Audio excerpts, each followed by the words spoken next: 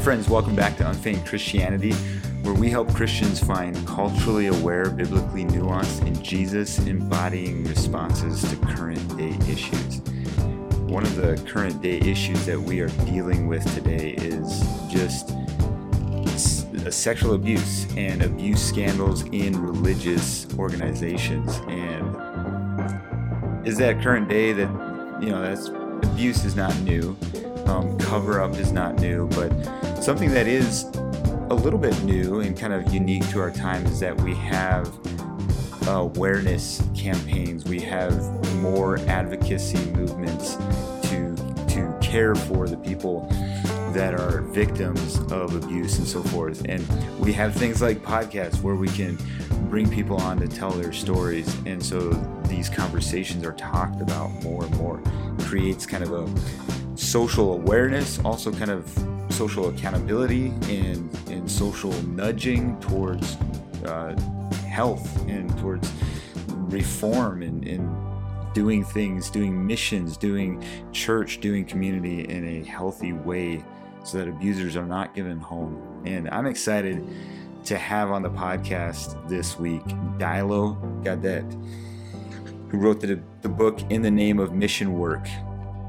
I don't know if you've heard of it. You can access it on Amazon, but this is basically the firsthand account of the whole Uriah masked sexual abuse scandal that happened in Cam's involvement in Haiti, Christian Aid Ministries, and so forth. And so he's on the podcast today. He tells his story.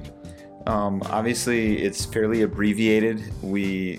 It's somewhat of a long podcast, and yet we still just kind of skimmed over the top of the story. If you want to read it for yourself, just go ahead and get the book. You can access that in the link in the description of this podcast or video, however you're listening to this. But I'm just going to turn it over to our conversation.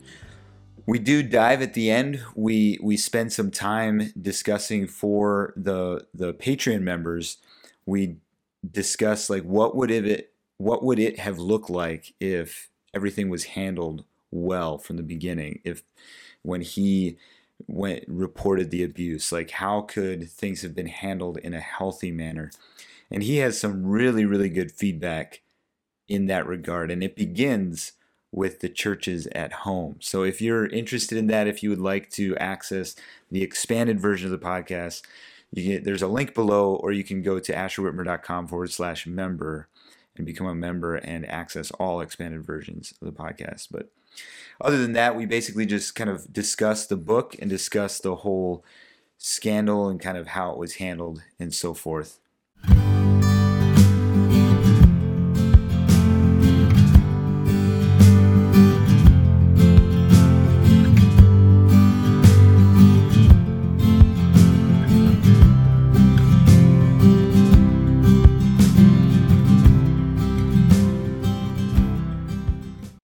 All right. I'm excited to have a new friend on the podcast.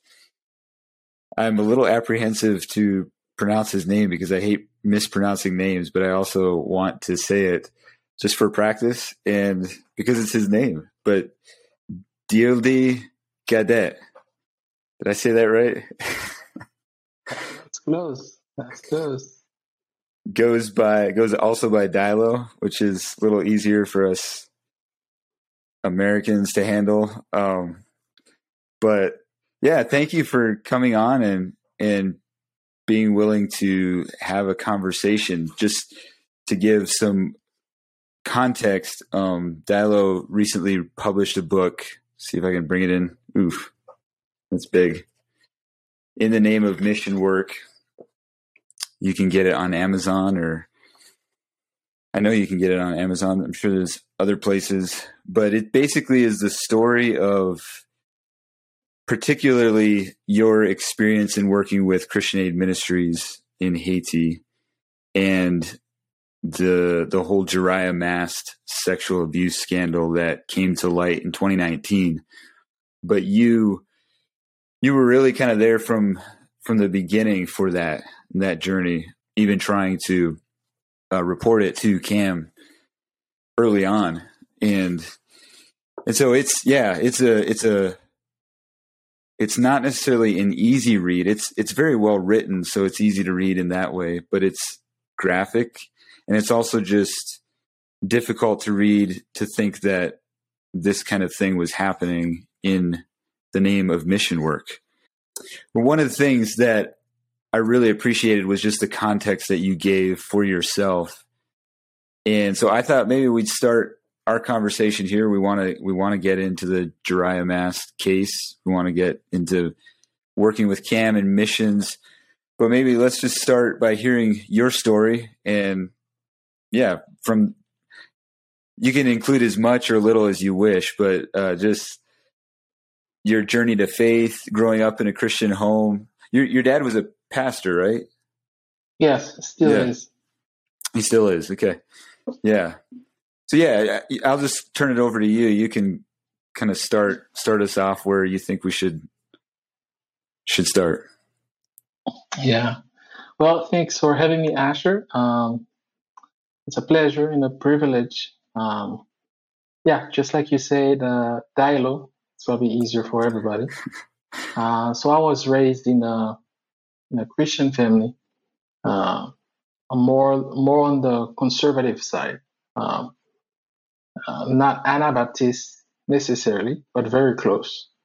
And ever since I was born, I found that my dad is a pastor and a teacher of the Bible.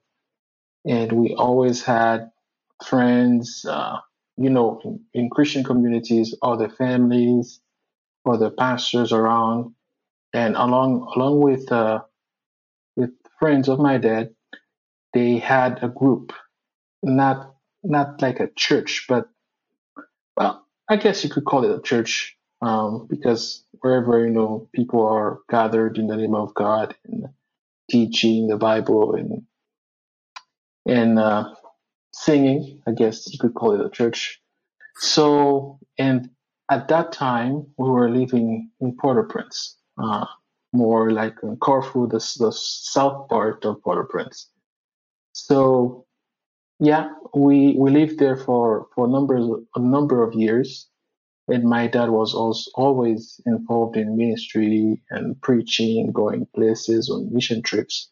And as the oldest, I got to go with him many times, and I fell in love with just like any child, whatever your dad is doing, your mom is doing, you pay attention, you develop an interest in that. So that was me.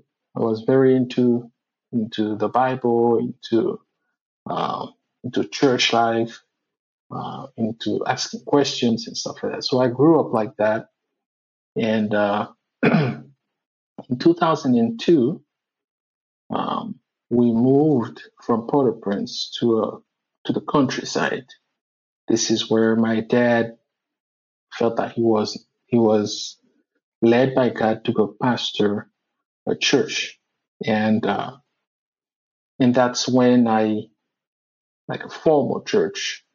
I lived like with my dad as an ordained pastor, right?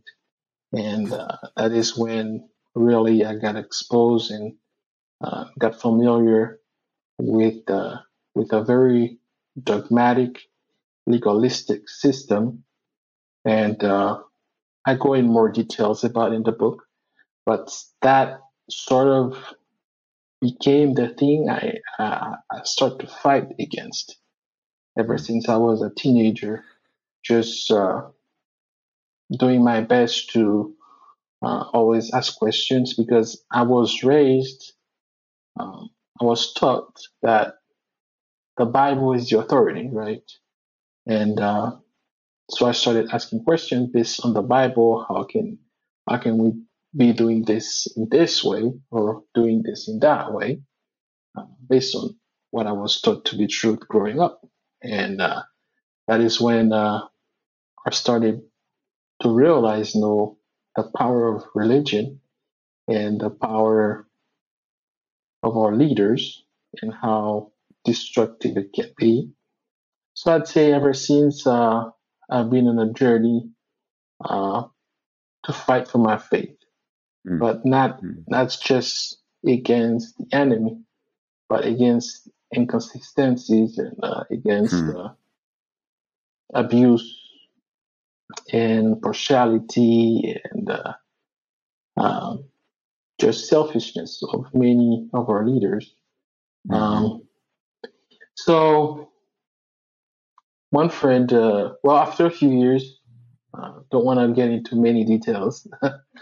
um, after a few years in the countryside, it's called Labish, the place. After a few years living there, a friend with my dad introduced us to to some missionary friends, right? And that is where during the first, I think the first visit, one missionary, as you know, dry masked, abused me.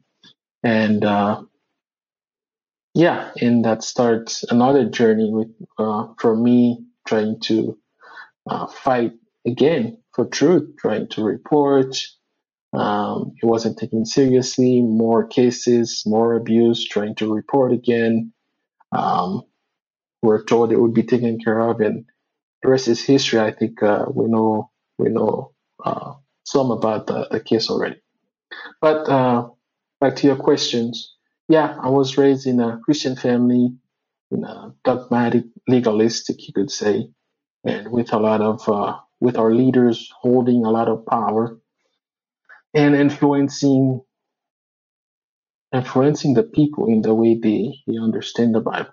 It's just teaching and applying the Bible in a way that makes them feel powerful. Yeah, so that is my background. It's I thought it was important that people have an idea, at least of where I come from on the Haitian side. And Mm-hmm. it's important for me so people know that abuse and legalism it exists everywhere as well, and there is a version of it in every country, in every society, every community, because it is one of the devil's most which are effective weapons. It's the misuse of power, misuse of authority in our religious context. Is one of the is one of the very faithful crowd that the devil can always count on to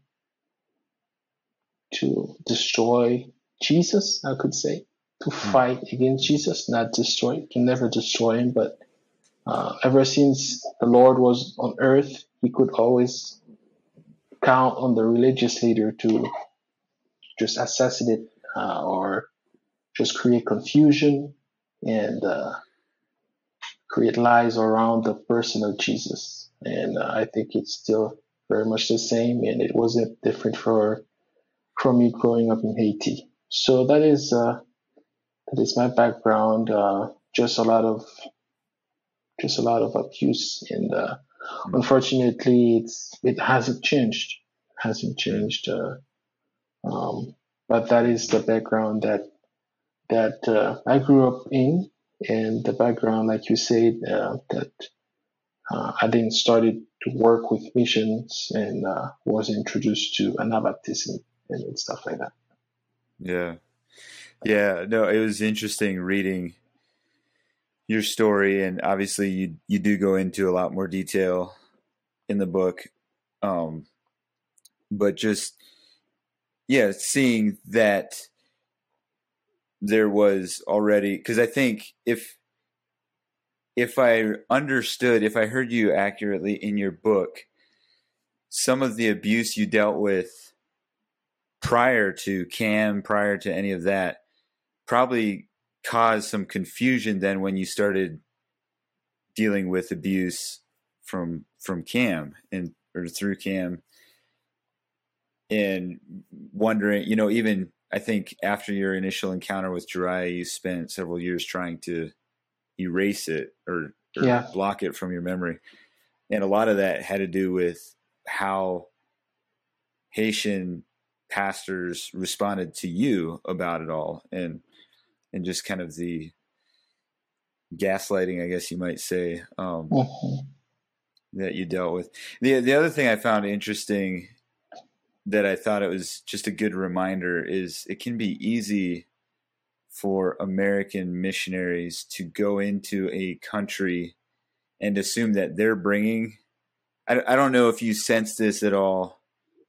I don't remember you talking about it specifically in the book, but if you sense this from missionaries coming in, but it can be easy to think, oh, we're going to a foreign land, we're bringing the gospel here. But almost every place, except for some Far East tribal areas, but even there, I've been surprised sometimes, like how much they do have a context for the gospel already. And there are Christians in that area. There are churches that are trying to follow Jesus in that area.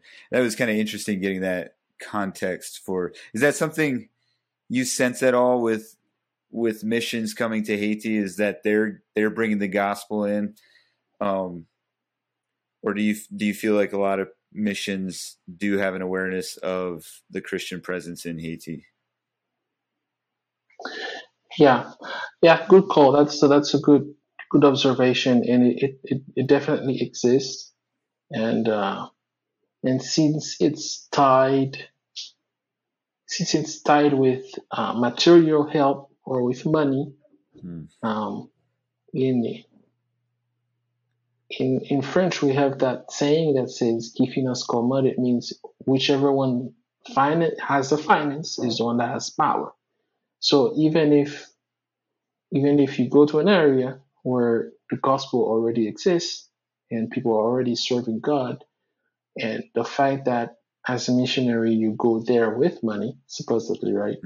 You're the one who can bring something that they don't have, maybe build a school, do some humanitarian work, start a clinic, or give some type of support. Then with that financial power, it automatically, and I wish it wasn't like that, but a lot of time our local leaders will kind of submit and will act as if they never heard about the gospel, for instance, or they would overlook certain doctrinal differences, or they would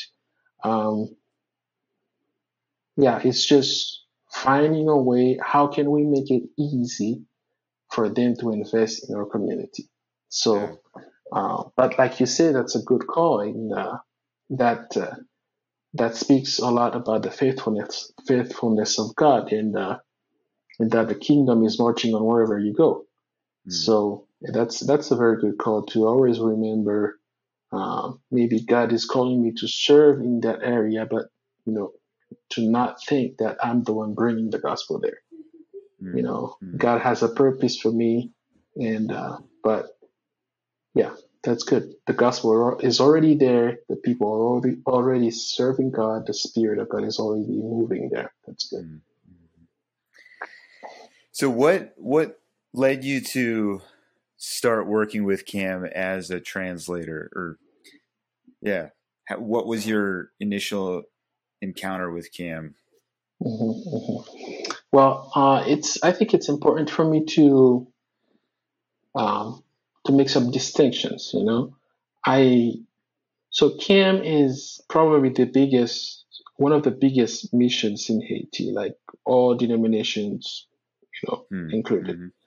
And I think it's the biggest one as far as the Anabaptists go.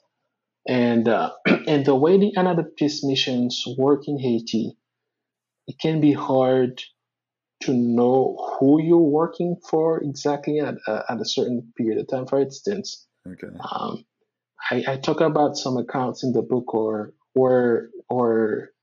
some of the abuse happened.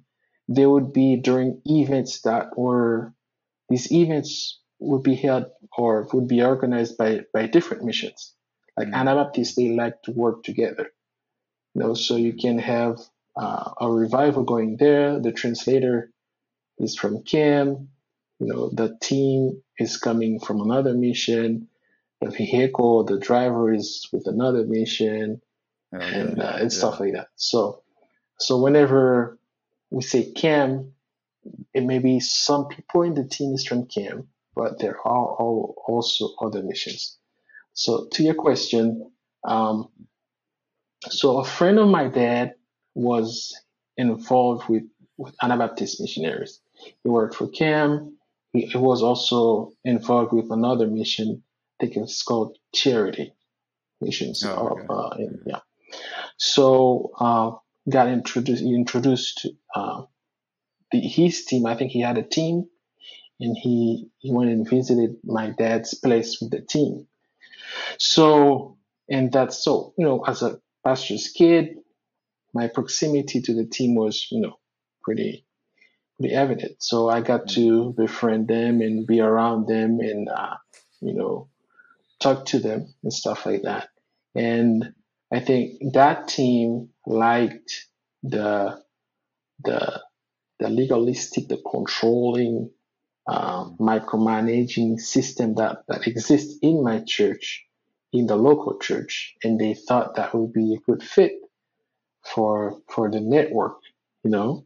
And that is when their relationship developed with the local church. I go in some details about the book, how it developed from just coming and preaching about um, sin, about Bible doctrines, to um, start to teach about Anabaptist ideals, Mm-hmm. and it evolved from there to my dad, starting working with camps, continuing and supporting the school that we had at church, and me working with different missions on, maybe stuff like mobile clinics, or interpret for, when people come to mobile clinics, or Mm-hmm. interpret in revivals, in trainings and stuff like that. So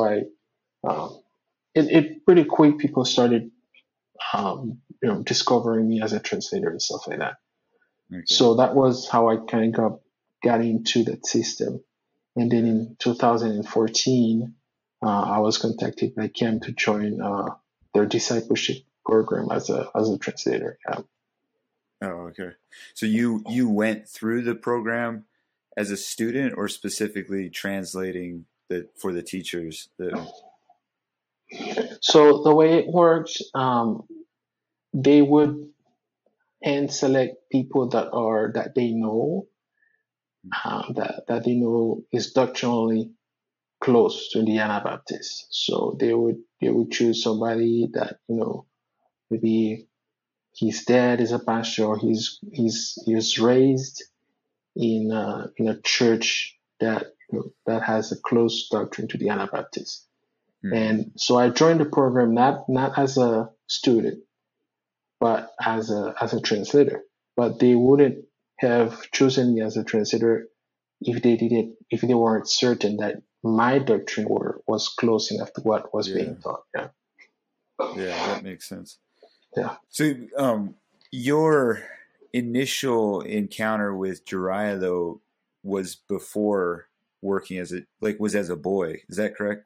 That's correct. Yes. Yeah, Uh-huh. yeah. Do you want to do you mind sharing a little bit about that? Yes.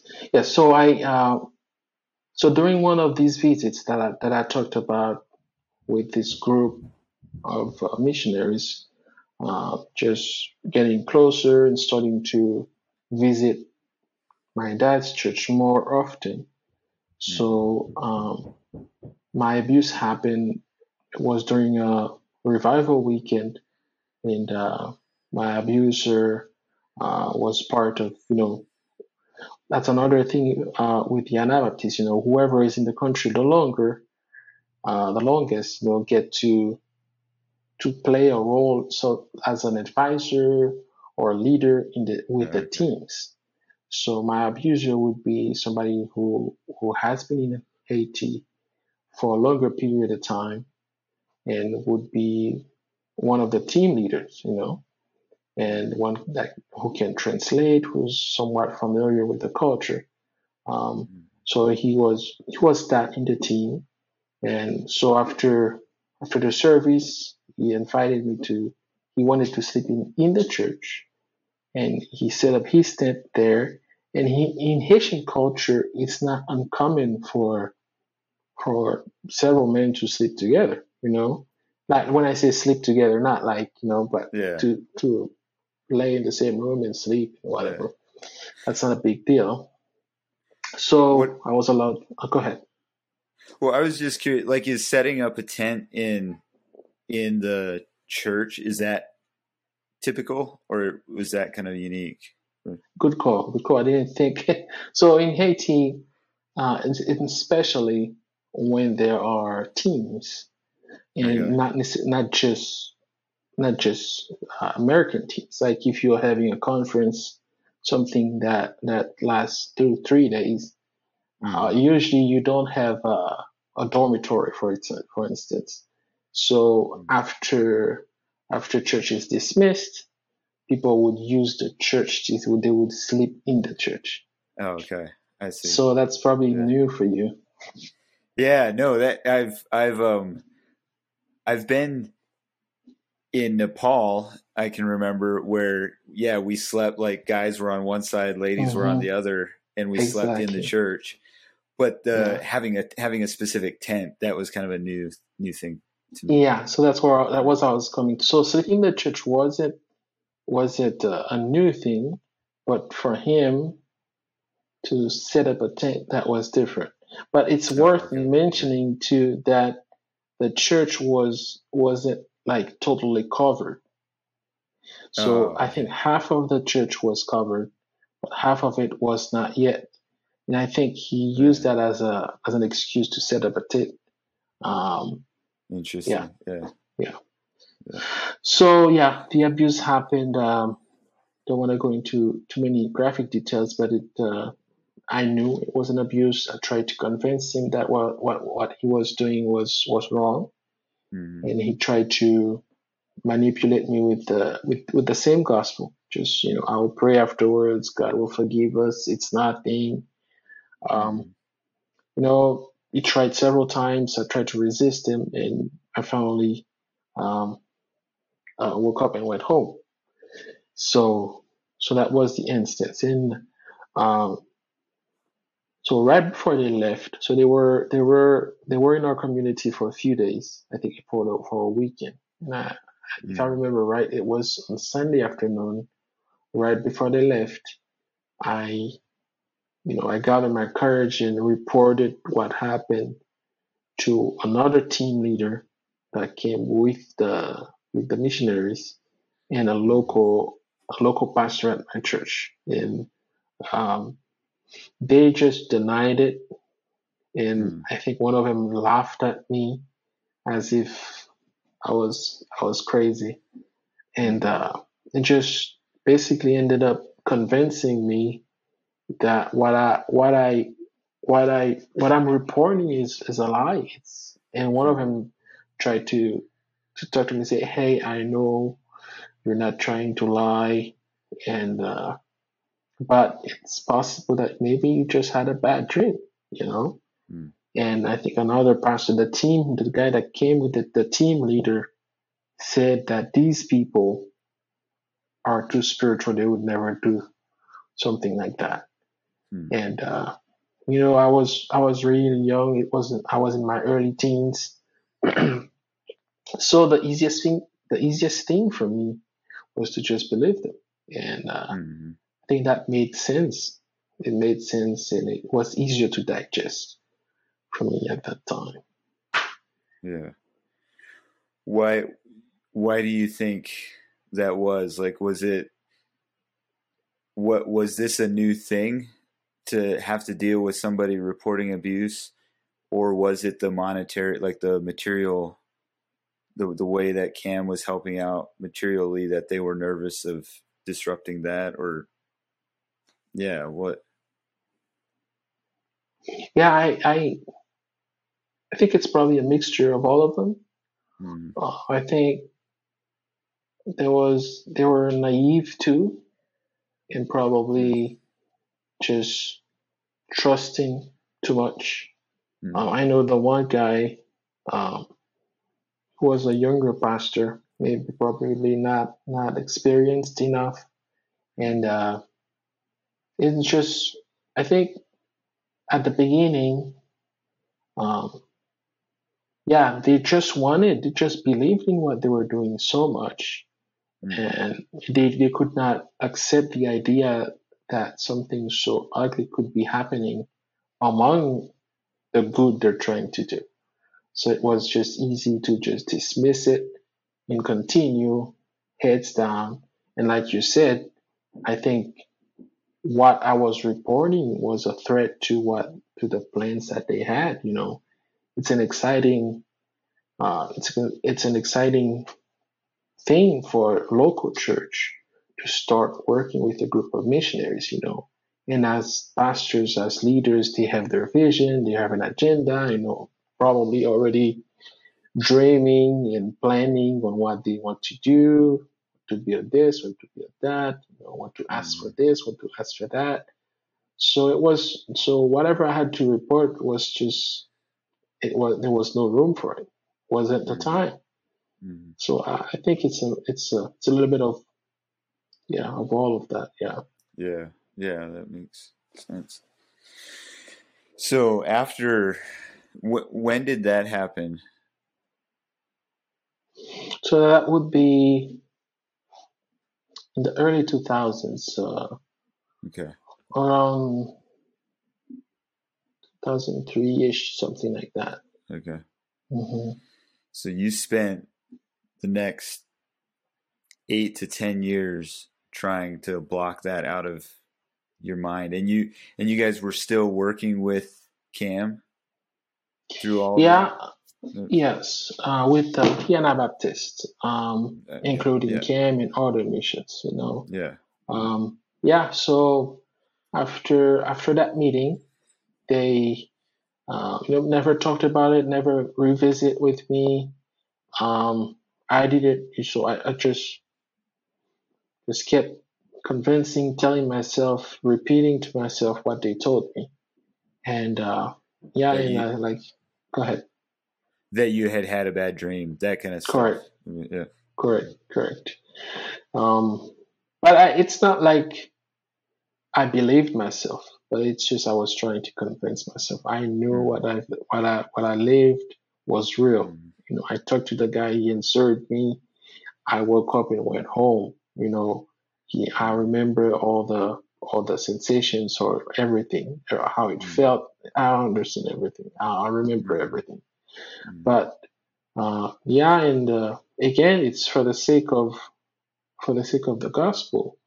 You know, and it's like I feel like okay, even if okay, it was real, I can make this little bit of sacrifice for the sake of the gospel, so I don't cause a scandal, so I don't paint this, you know, the servants of God in a bad light. So it's mm. just many reasons. You know, it's a lot of reasons to deny it. So I grew up, like you Mm. said, 8, 9 years convincing myself of that, and until uh, a family friend, stopped.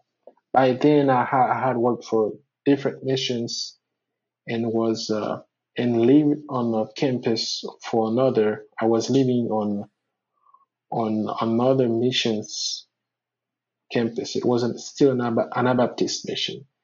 And Okay. then a family friend stopped by and said, you know, you got to be careful with these people you're working with, because I heard da da da about you know the same Mm, guy, mm, and which was Dryer, and you know that was the light bulb went on in my head. I knew I was right. So, mm, and it was about my brother. So the mm. guy, so he abused my brother. Similar setup, similar event. He abused my brother in another friend. Mm. So That's when I finally, I knew it was real. So I Yeah. reported it to. So I called my brother, verified everything, got all the details. That's him. That's it, no doubt. That's him. That's how he did me too. And then I talked to another Anabaptist leader. He was working for another mission. So I talked to him. He took me serious, which still this day I don't understand because I didn't meet this guy for a long time. He he believed me right away, and I think within 1 or 2 days he set up a meeting, and Hmm. Hmm. that's when uh, the report was taken. Yeah, The report from the three of you together. correct. Yeah. Hmm. Hmm. Hmm. And so that happened in 2013 or Correct. 2011. Okay, 2013. Yeah. So the abuse happened in 2011, Okay. but I didn't learn about it until 1 or 2 years.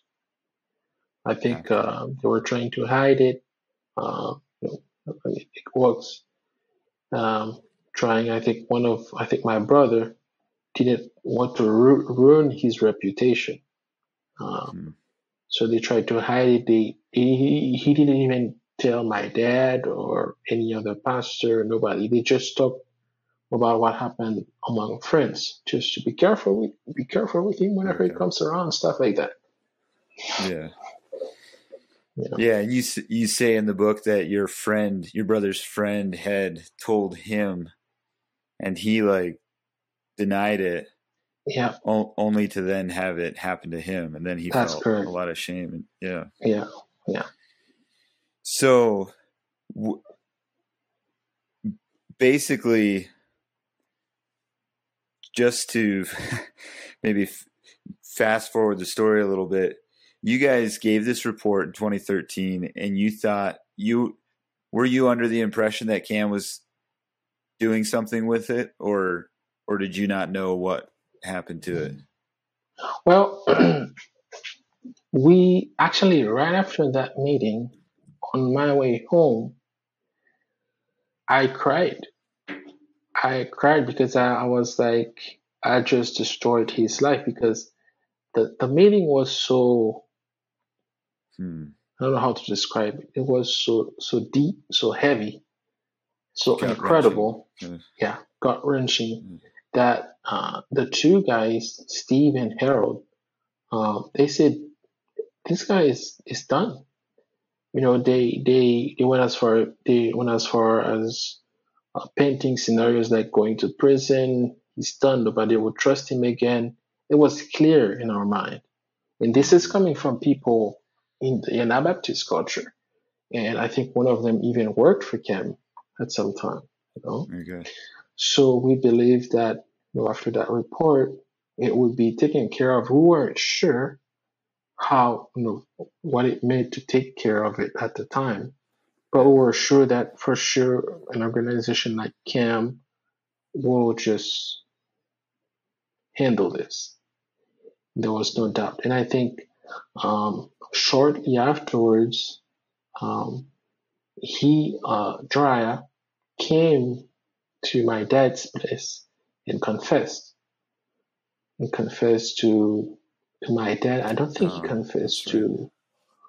um, to the boys. I don't remember, but for sure he kneeled at my dad's feet and just cried and stuff like that. But I don't think that was because of Kim. Later on, I learned that that was for because he was working, which is why the way the Anabaptists work in Haiti, it can be tricky.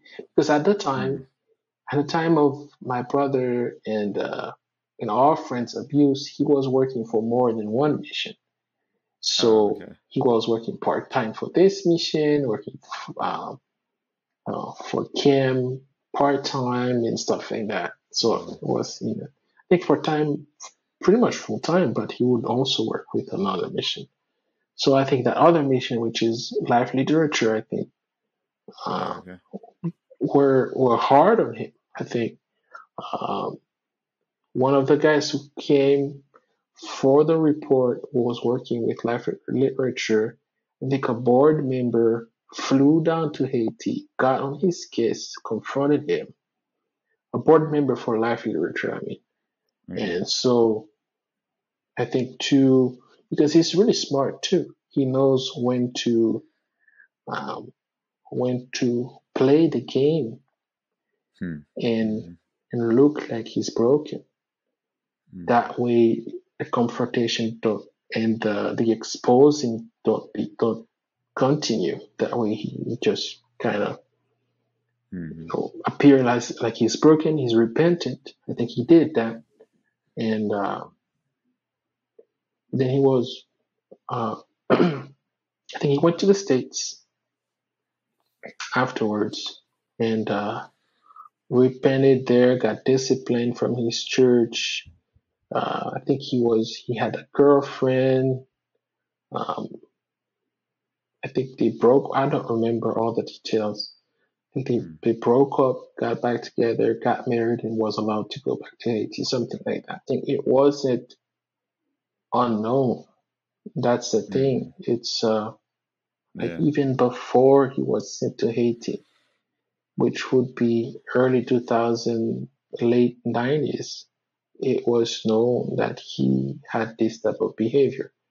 And Interesting. Yeah. actually, right now he's serving a sentence of 9 years, I think, for crimes that he committed, not Haitian, not the ones in Haiti, the Yeah. ones he Yeah. committed in the U.S. Yeah. Yes. So it was known from his church. Um, I heard that, his father-in-law, his girlfriend, they knew it. So yeah. Mhm. So Yeah. Yeah. So you guys had this encounter where again, and it's easy to kind of, yeah, like the way you described it is so well, like it's easy to map on Anabaptist mission in Haiti, Cam, but the two guys you first reported to weren't necessarily any authority in Cam. They were just the ones who believed you, and they said they were going to take it to Cam. Is mhm. that am I tracking correctly? Yes, I think one used to work with him, but Oh, the okay. other one was just a good friend, somebody who Mm-hmm. just believed me. It's one of my best friends till this day. It's a guy Mm-hmm. that I trust, and really at the time, it's the only person I talked to about that, Mm-hmm. and he Mm-hmm. believed me, took it seriously, and I think he got Harold, who is someone who worked for Kim and Okay. who was also Dryad's boss at the time because he worked for Life Literature at the time. Oh, okay. Yeah. So, Yeah. but they weren't involved with Kim at the time really, but they Yeah. sent the report to Kim. Yeah. And Jariah goes off, gets disciplined by his church. He's repentant, comes back, married, and in 2018, the 30 boys from, I can't say the name of the Petit Guave. yeah, PT Guav. Is that when they filed the lawsuit then? So based on what I understand is so as a bit of the timeline, we sent a report in 2013, Okay. and when I joined Kim in 2014, Drya wasn't on campus. I think he was still in the US, I don't know, going through Okay. discipline or Yeah. whatever. But I think shortly after, if not almost the same week or something like that, he he then came. Yeah, if I remember right, came with his wife. So he was married. Um, and for the next 5 years, up until 2019, he kept doing it. And he did Some of it he did on campus. Some of the abuse happened on campus. Some of it happened like 1 mile from camp in the local community there. It sounds like he got some accomplices that, Haitian accomplices who knew what was going on, community leaders, were just in a position where they had to choose between keep receiving help or exposing what was happening, and they choose to help. Yeah. So it was going on like that, and until that was in 2019, not 2018. So in 2019, if I remember right, it wasn't 30. I think it was just a handful, maybe 5 or 6 guys. Started. They filed a complaint against him in Petit-Goâve. And that is when I realized that it wasn't just us three. Yeah. Because we thought that it was just us three and that it was handled and everything's good. We're like even with no help, no attention, nothing, every time we try to raise, and talk about it, we're encouraged to forgive, not cause trouble, not cause scandal, and nothing was done about him. Like really, he wasn't held accountable. And he was just going free, just traveling everywhere. Yeah. Hey friends, this podcast is brought to you in partnership with the Dwell app. I don't know how many of you are familiar with the Dwell audio Bible app, but this app is phenomenal. It's changed my life in several different ways. As a Bible college student, I do tremendous amounts of Bible reading throughout the semester, more than I normally do. And I'm not a fast reader. And so one of the ways that I have been able to keep on top of the Bible reading is through the Dwell app. One of the things I really like about it is there's very meditative, reflective music played in the background of the reader. So it's not dramatized. Some audio Bible apps are dramatized, and that's a little, I don't know, not my cup of tea. But it's a very calming and just peaceful way of having the Bible read to you. There's at least 15, I think there's close to 30 by now, different voices that you can choose from. There's many different translations you can choose from. For the ESV, I think there's maybe 2 or 3 voices, if that makes sense. But there's over 15 voices for sure. And so you can have a female voice, you can have a male voice, you can have a British accent, you can have an American accent, you can have a Canadian accent, or I like the British accent, so I listen to the Bible in the British accent, and it's been a really good way to keep on top of my homework. But also, I have found sometimes I'll be listening to audio Bible as I commute someplace or as I'm doing some other work, or even in the morning. Sometimes it's hard to wake up, you're tired, and to sit down and read, it literally feels like an intellectual exercise. It's like school, like starting your day with school. And I love learning things, but I don't do well at starting my day with school. And so when you wake up and you're tired, but you want to meditate on the Word of God, to just put in my AirPods and listen to the Dwell app is an incredible way to start my morning, just in peaceful worship, meditation. I hear things differently when I hear it being read than when I read it. I personally think you should read and hear it both, but that's one thing I like about audio Bible is different things stick out that didn't stand out before. I'll listen to it as I'm going on a run or something, and I can't say enough good about the Dwell app. And so if you would like to take your meditation, your Bible reading to another level, you can also, if you're not able to sleep at night, you can put in your AirPods and listen to the scripture being read and fall asleep that way. I've used that at times as well. But you can start for free. There's a link in the description below, or you can go ahead and purchase the annual plan, which I have, and to me it's very much worth it, just in the way, a couple things, the way it helps me meditate, and kind of a fresh view, a fresh experience with Scripture. And then also the way it helps me keep on top of my homework. It's been very helpful for me. So then in 2019 is when it all became a legal matter in Haiti. Like, people filed this complaint, and Jiraiya was, and CAM as an organization was required to show up at different court hearings and stuff. But if I tracked it correctly, he fled the country. Is that correct? That's came correct. to the U.S. Yeah. Has he ever give an account for those crimes there in Haiti? No. So Cam essentially negotiated with each of the victims one-on-one. Yeah. So he fled the country. He was just gonna deny everything, but it was just the evidence were just too strong against him. So he fled and leaving Cam to deal with it. And I guess Cam just decided,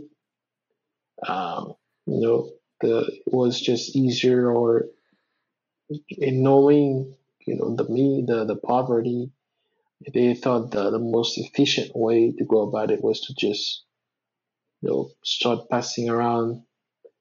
The tricky thing that Cam did is they were playing on both, like they were offense, defense, and it got lawyered up, hired a lot of lawyers, like in the U.S., in Haiti, to just guide them through the process. They prepare NDAs and stuff like that. But at the same time, they had some other Haitians contacting the victims to remind them that, we need to be non-resistant. It's wrong you don't need a lawyer. A lawyer is going to cost you a lot of money it's just hypocritical, really. But yeah, started passing a few thousands. I heard amounts as low as 3,000, and it depending on the resistance, they increase it, Yeah. So is that, I couldn't quite tell from the book, were they able to do that with all the victims, or like you didn't settle with them? Is that correct? No, I didn't. And so I was in the position to negotiate for some others. So I spoke for myself, my brother, and our friend. So we did not take the money, but based on what they said, most of the most victims did. Yeah. You tell the story of one of the conversations where they were trying to get you to take the pay, and you mentioned you were testing to see how sincere they were in like wanting to care for you guys, and you gave it a kind of an outrageous amount. Yeah. And they made the comment. What was the comment they said to you? Yeah. So I think that for me was eye-opening, because I served with these people. I worked with these people for many years, and some of them are Americans, some of them are pastors, some of them I interpret with. So I remember, I know their conviction. I know what they teach. So to hear them, to hear some of their comments was just unbelievable. So they put in place a committee, like I said, with Haitians and Americans, to do that. Just contact the victims, get in touch with them, and pay them out. Pay them out, make them sign a legal document. And so they got to work, and they were just making a lot of progress, just manipulating a lot of victims. So they contacted me, you know, but I was representing three victims. Mm-hmm. So yeah, like you said, there was one unbelievable conversations, but this guy started with not causing a scandal. That was, because he was a pastor. Just using the Bible, not causing scandal. These are servants of God. Even if they fall, God is going to restore them. You don't want to fight against God's church and stuff like that. And I would just reject everything they say, just reject, reject. And he finally got to the point where he said, "Well, let's just work something out. We're really sorry about what happened, and we will do anything it takes, you know, to make it right or to support you guys." Like you said, I named a very just an unreal amount, just in millions. And Mm-hmm. that's when he said, if you guys if you guys try to take advantage of the situation to make game, spend too much money, it won't do you any good because you're gonna get sick. Um, Yourself and your family, you'll spend it all on hospital fees, and it was just unreal. And this is the guy that I thought was my friend. This is the guy I thought I served with. I spent time, laugh, eat with. Mm-hmm. So, and at the time, it really struck me because my wife, we were pregnant with our firstborn. So I was like, oh no. Yeah, so that was an unreal. And I kept having conversations like that. Another one, the guy was, uh, just called me and say, Dylo, or work with us. This is the best option you have because if you hire a lawyer, they're gonna be expensive to pay. They're gonna take if we ever give you some money, they're gonna take most of it. You might end up owing them money actually. Um, and he said, knowing how the justice system is corrupt, judges can be harsh and stuff can be bought, and you might spend 15 years and this is never handled. You know, Mm-hmm. and I think the same guy told me. So this was after my wife gave birth.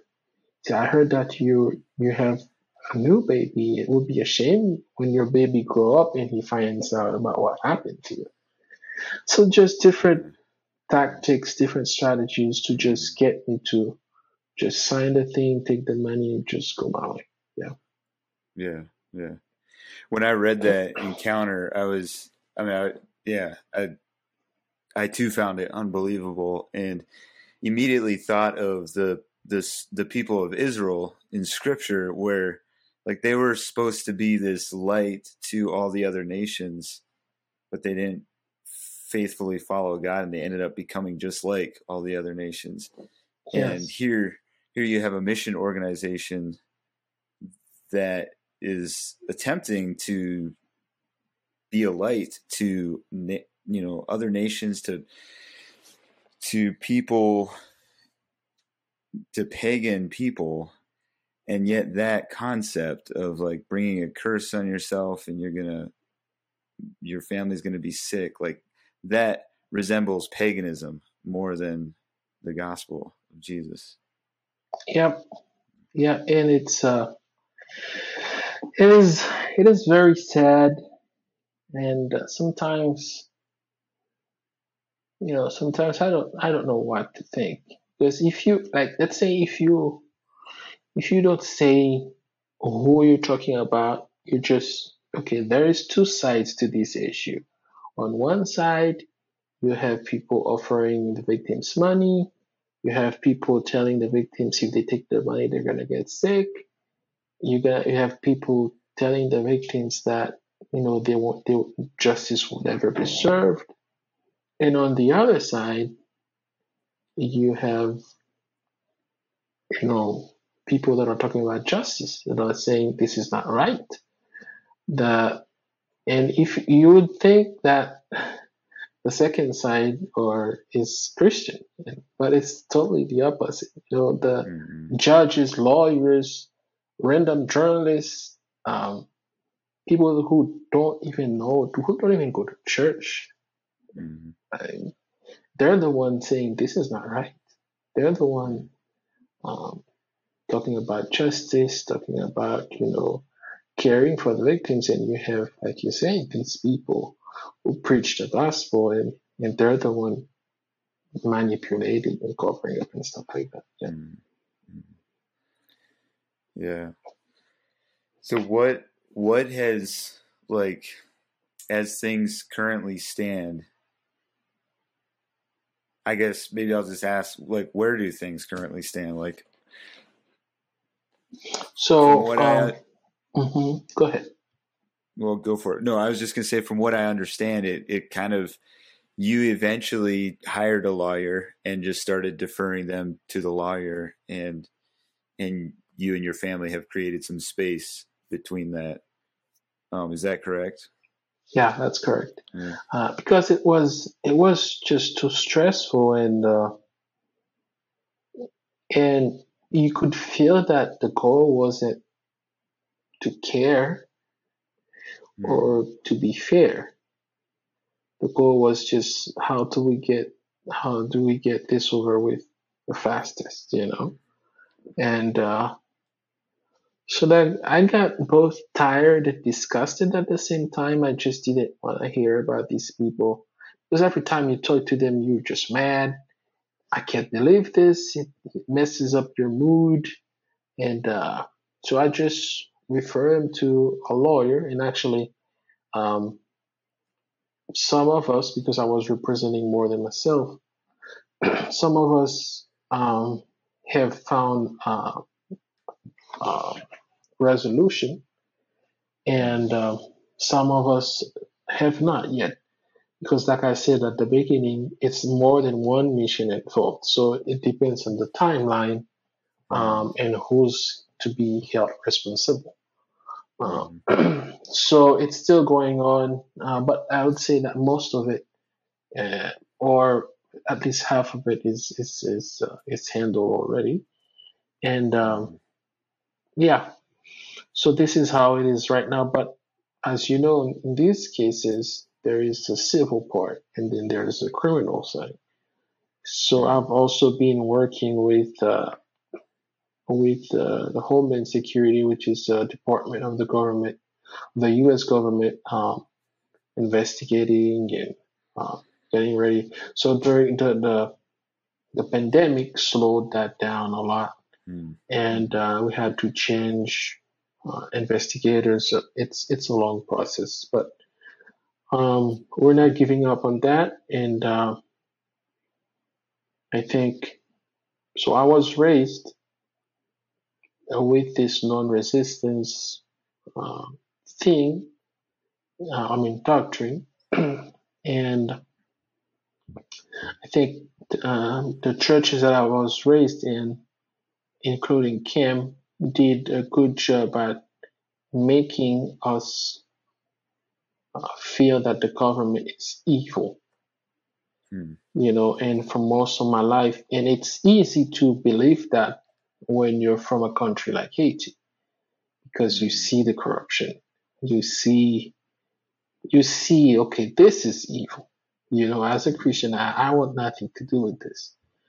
And but in this case, and with my experience with with lawyers and with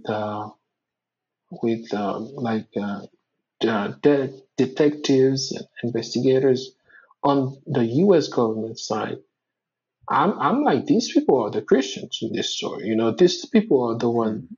talking Jesus language in this story. Mm. If you take the positions or the the comments of a judge, of a lawyer, you can feel, or if you're talking with a detective, you can feel they're disgusted by what happened, and they have empathy, they have a sense of justice, and they want to Mm. do something to make it stop. They want to make an example out of, and hey, they're talking my language. That's what I want to. So yeah, I've been working with them, and I think um, yeah, I think it's the right thing. It's the right thing, especially about this issue, Yeah. about what it means as a Haitian, Yeah. and for these 30 other boys who won't be able to sit on a podcast like this. I think the right thing is to sue everybody involved in this, Yeah. and to allow them and to allow them to meet the consequences of their actions. I think that Yeah. this is God's will for them at the moment. Yeah. That makes sense. And, I think I grew up Anabaptist. I grew up in that non-resistant world. The passage is quoted often where it talks about settling with your accuser out of court. Actually, I'm trying to think. Does it say the accuser, or is it if you have an issue with someone? Yeah, I think Jesus said, yeah, if I think it's more like an accuser. Like when Jesus, in the context, Jesus saying, he said, actually, on your way to court, try to settle before you Yeah. get there. Yeah. Yeah. But I think, yeah. And so I've just personally like processed, not, this is kind of a good vivid example that forces us all to think about it. But there's been some other smaller issues and cases that I've processed through, like what is, because in this case that teaching of Jesus is being used to oppress, to manipulate, to silence. It's being used to self-protect, because if they're forced to go to court, they're, like Jesus said, you will have to pay the full consequences. And I think, especially when, yeah, you didn't ask what I thought, but Yeah, I go ahead. I'm I just, interested in hearing that. especially when you have had the experience with them that you have, where there is,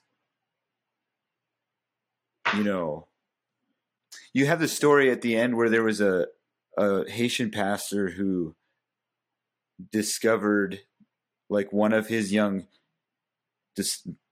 men or kids come to him and say that one of the missionaries he's brought in is, I don't think he had like actually abused him, but was trying to Yeah. do stuff with him, and he kicked him out, basically, like told him to Mhm. pack up his things and leave. And do you talk about consequences that guy ends up facing, or was that story just about the way the pastor handled it? Mostly, yeah. I think the Yeah. pastor, yeah, the way he handled it, and the fact that the guy never heard, he never returned to the country. Yeah. Yeah. Like, if there was a place of, if it had been handled like that, if people had that kind of posture, then there's, there might be a place for, like, letting Jariah face his consequences, and Cam, have forgiveness or whatever for Cam. If they had that, oops, bumping my mic, if they had that response where they're 100% behind the victims and confronting and removing this person, but that's not how the response has been. And in that case, then because we like to pick and choose our scriptures, and I think of the passage where Paul says God has ordained the government to carry the sword, to punish Yes. evildoers and reward those who do good. And in this case, this is a matter of an evildoer needing to be punished and give account. And so I support what you're doing. And even though, I mean, right now, that's just words, and giving you space on my podcast to tell your story.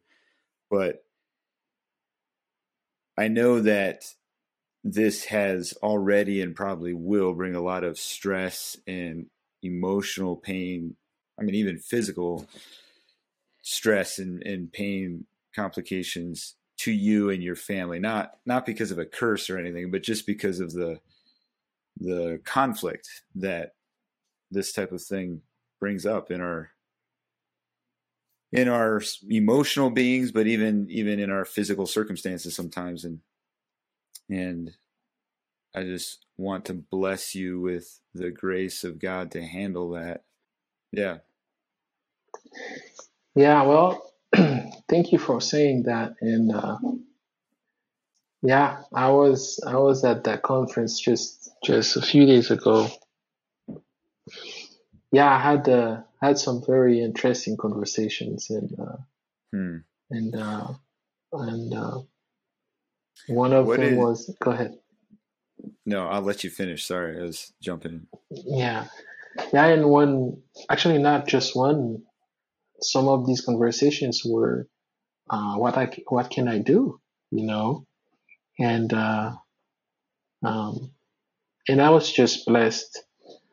And maybe if you're not from a background of abuse, um, you may not realize how much it means to just be there, or Hmm. like you said, to just um, give these positive words, and like you say, give space on your platform for someone to express himself, because in these oppressive, abusive environment, they tend to make the victim feel like, um, you're the only troublemaker. Everybody is able to get over it, to forgive, to follow God, to be the bigger person, right?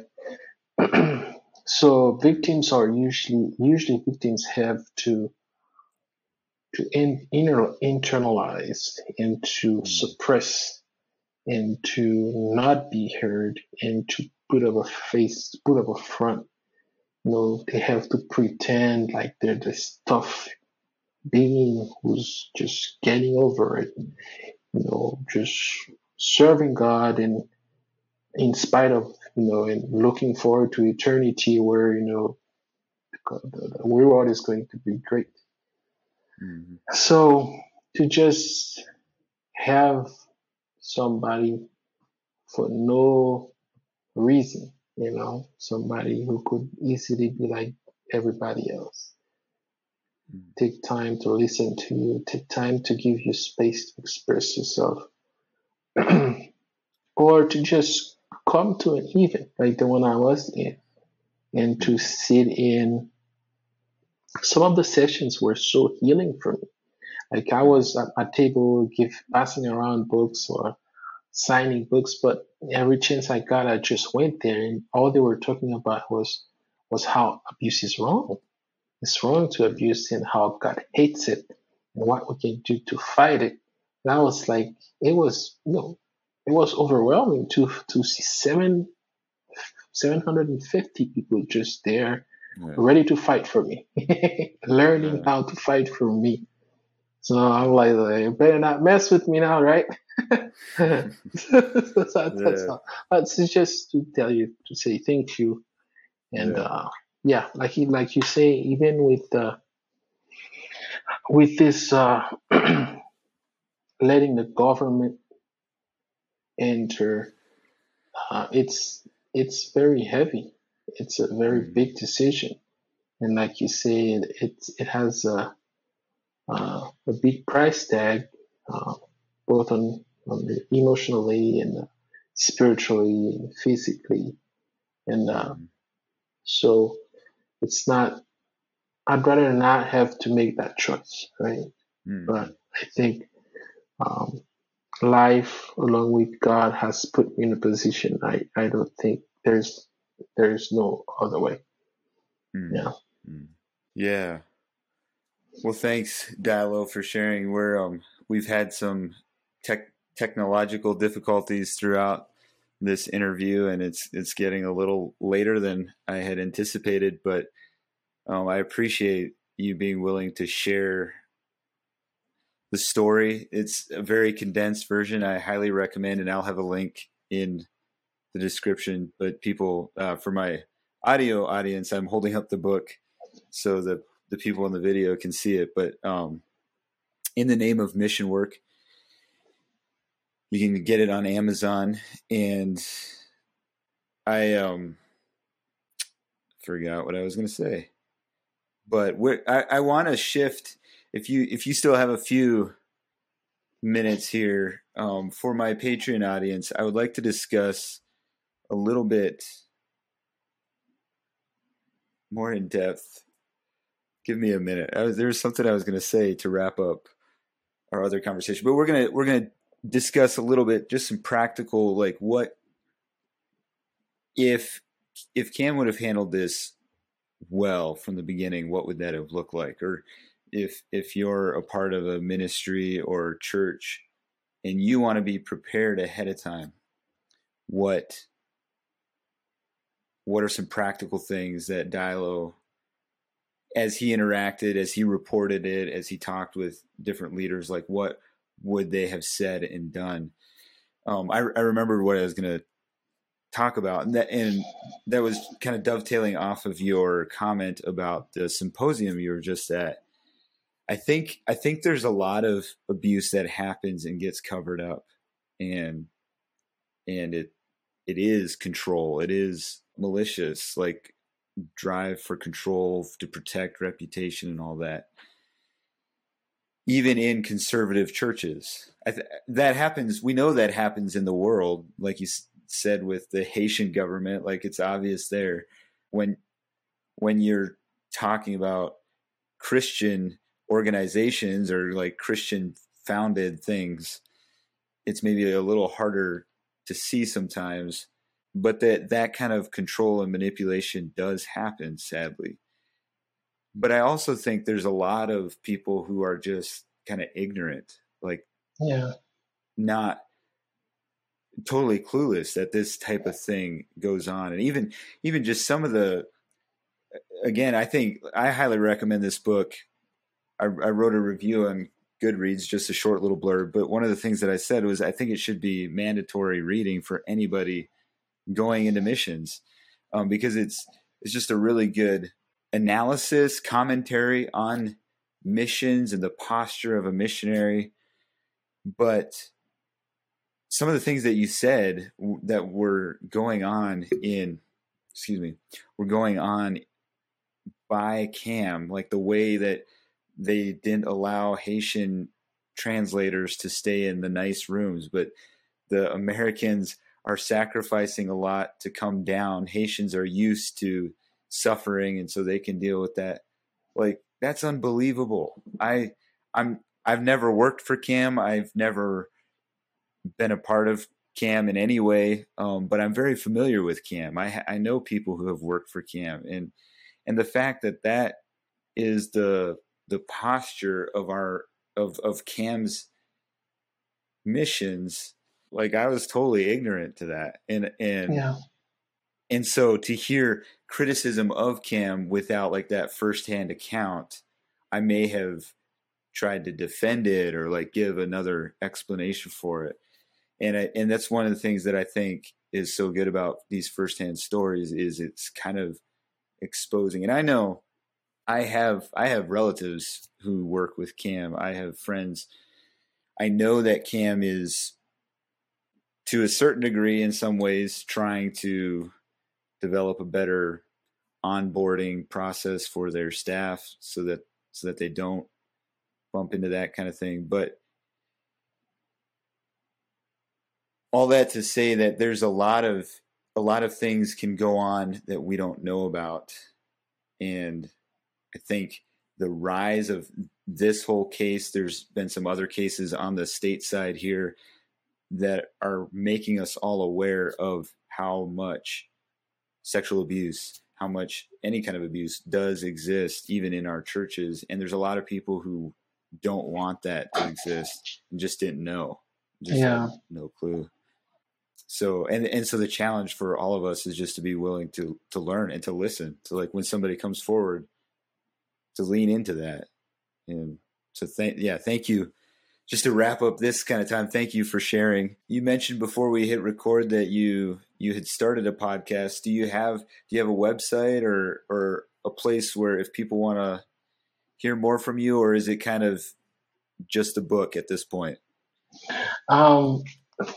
Well, I have a website. It's in the name of missionwork.com. So it's in the name of the book.com. I have a Facebook page. The same name, the name of the book, the title, of the book. And these are the two main ones. The email is in the name of MW for missionwork@gmail.com. For now it is. And as far as the podcast, I'm praying about it. I do think there is a need. I do feel the burden to be content creator. I'm not sure. In Creole, I know I'm pretty clear about what I need to do, but I would also I'd like to be present.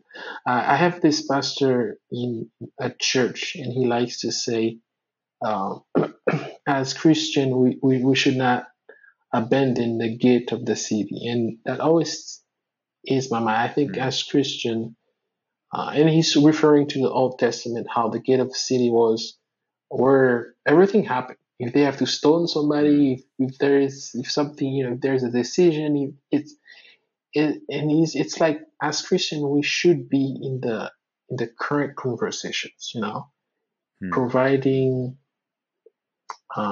biblical insights, going at things at angles that our people are interested in, as Christians. And so I'm looking for a space like that I can be a part of and learn from, and hopefully interviewing interesting people that I hear about or read. So it's still not clear in my mind yet, but I guess I'll let you know how that goes. No, that's interesting. I obviously am a content creator. I enjoy it, and I agree. Like, that's kind of why I do it. Is I think we should have conversations around these things. Yeah.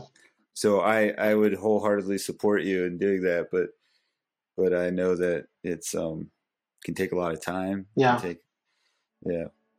Yeah. So let us know if you ever do. Sure, I will. But for now, people can look you up, type in the name of the book.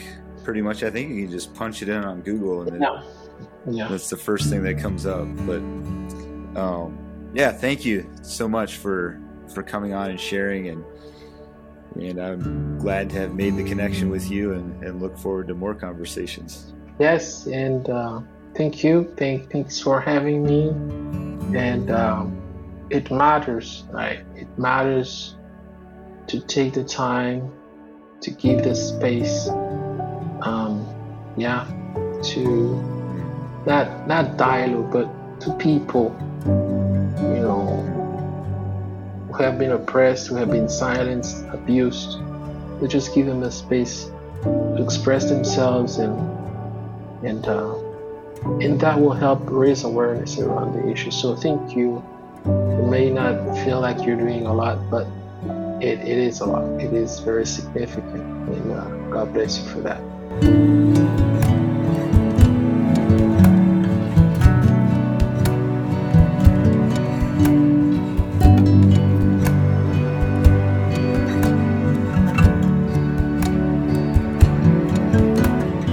Unfeigned Christianity is brought to you by our members at Patreon. As a part of the membership program, you receive 2 deep dive essays a month and expanded versions of all our podcast interviews. If you would like to become a member, visit www.asherwhitmer.com/member. Unfeigned Christianity podcast is also a part of 2 networks, the Restorative Faith Collective, where we have conversations about race, perspectives, and relationships in an Anabaptist context. To learn about more articles and podcasts, visit www.restorativefaithcollective.org. The second network is the Kingdom Outpost, where we talk about what it looks like to live as Jesus' nation in today's world. For more podcasts and articles, visit kingdomoutpost.org. Thanks for listening.